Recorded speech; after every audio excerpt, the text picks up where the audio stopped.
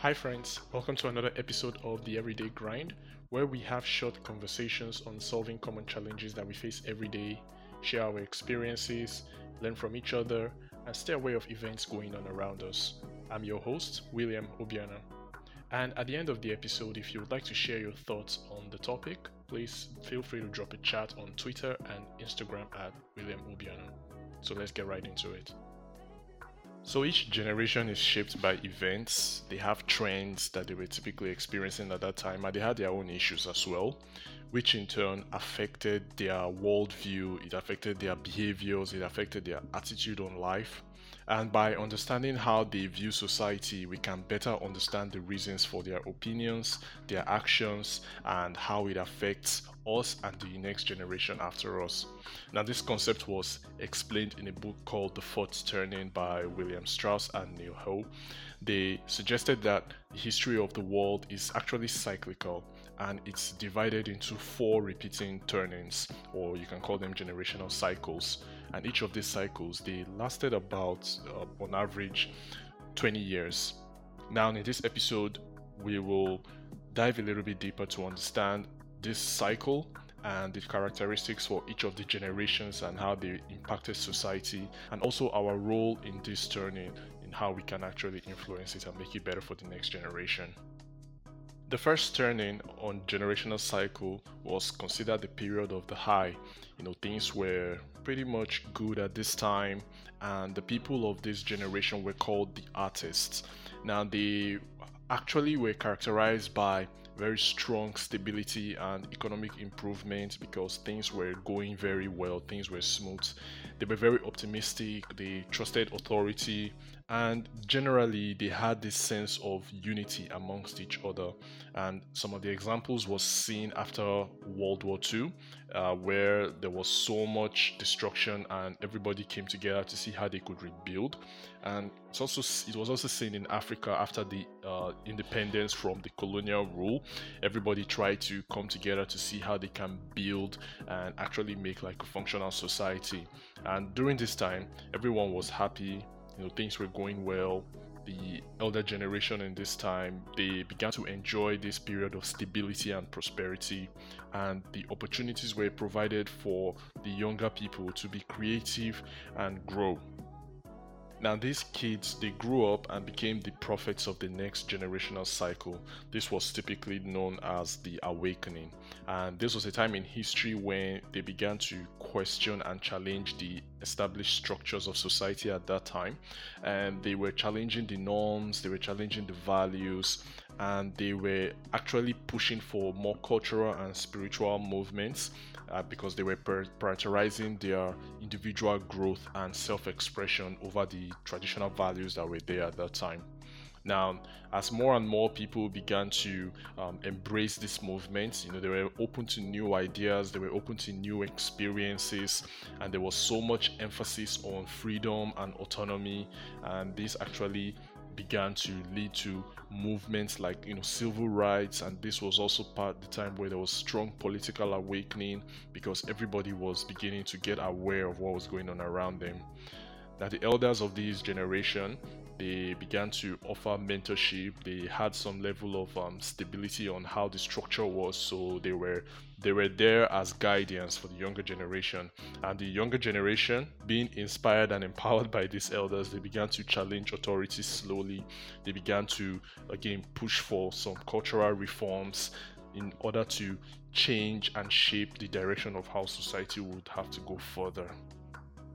And as a result of the prophets' movements for self-expression and breaking down the traditional structures that was there, the next generation after them, known as the nomads, they went into a period of unraveling.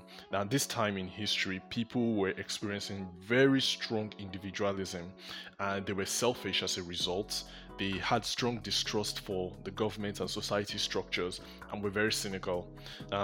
Because of this, people became less focused on collective goals because everybody was selfish basically, and more concerned about their own interest and their own personal desires, instant gratification, hoarding, and the rest of it. Now, this caused there to be a weakening in social institutions, and at the same period, because of the lack of authority figure, the lack of trust for these authority figures, the authorities at this time, they started to do more crime related things. They became very corrupt, and this also made these nomads have even a very strong skepticism towards them. So anything that any of the government officials would say at this period, they just didn't believe it. And during this period, beliefs were not like united. People had different beliefs. People believed whatever they wanted to believe, and this began to break down society slowly, because there was disconnection between them. And at this period, this was where the consumer mentality is usually being born, because everybody's trying to one up every other person. And at the same time, the introduction of technology at this time also made it really viral. It made it worse. And the older generation at this time, all they could do was try to mitigate some of the challenges that was going on here, while the younger generation, having experienced this, they began to, which was their children, they began to have like a very strong resilience. All they were thinking about was how can they get stronger, politically, physically, financially, because they began to prepare for the challenges to come.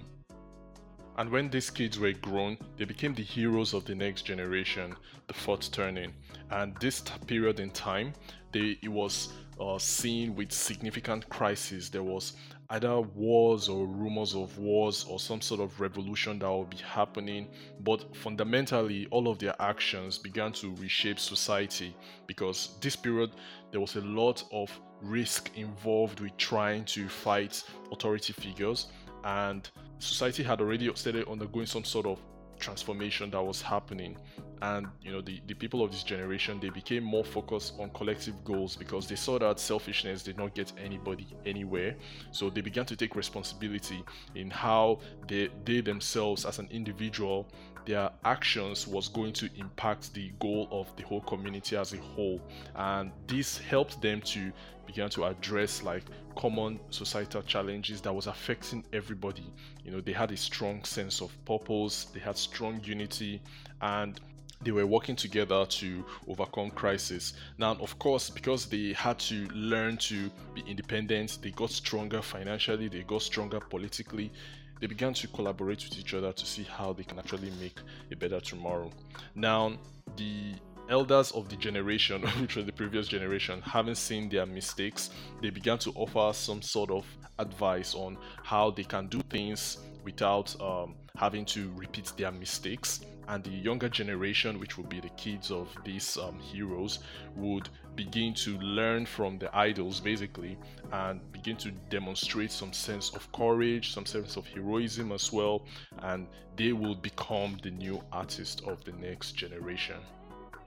Now, although different countries and different societies, they experience these cycles at the same time, no two society experience the turnings of their generation or eras the same way, because everyone is different, and the events that happened in each region was different. So there's a little bit of uniqueness to each society. The fundamental principle still applies. The same thing happens to every society. The same foreturning of their cycles still happen. But the idea is to actually know how we are affected by these events, understand our roles and which generation cycle we belong to, just so we'll be able to shape society in a way that is going to benefit everyone as well as the next generation after us. So this brings us to the end of the episode. Hope you enjoyed it and got some value from it. Don't forget to rate us on Spotify and share with a friend that you think might actually also get some value from this. So stay tuned for the next discussion. Until then, take care and bye bye.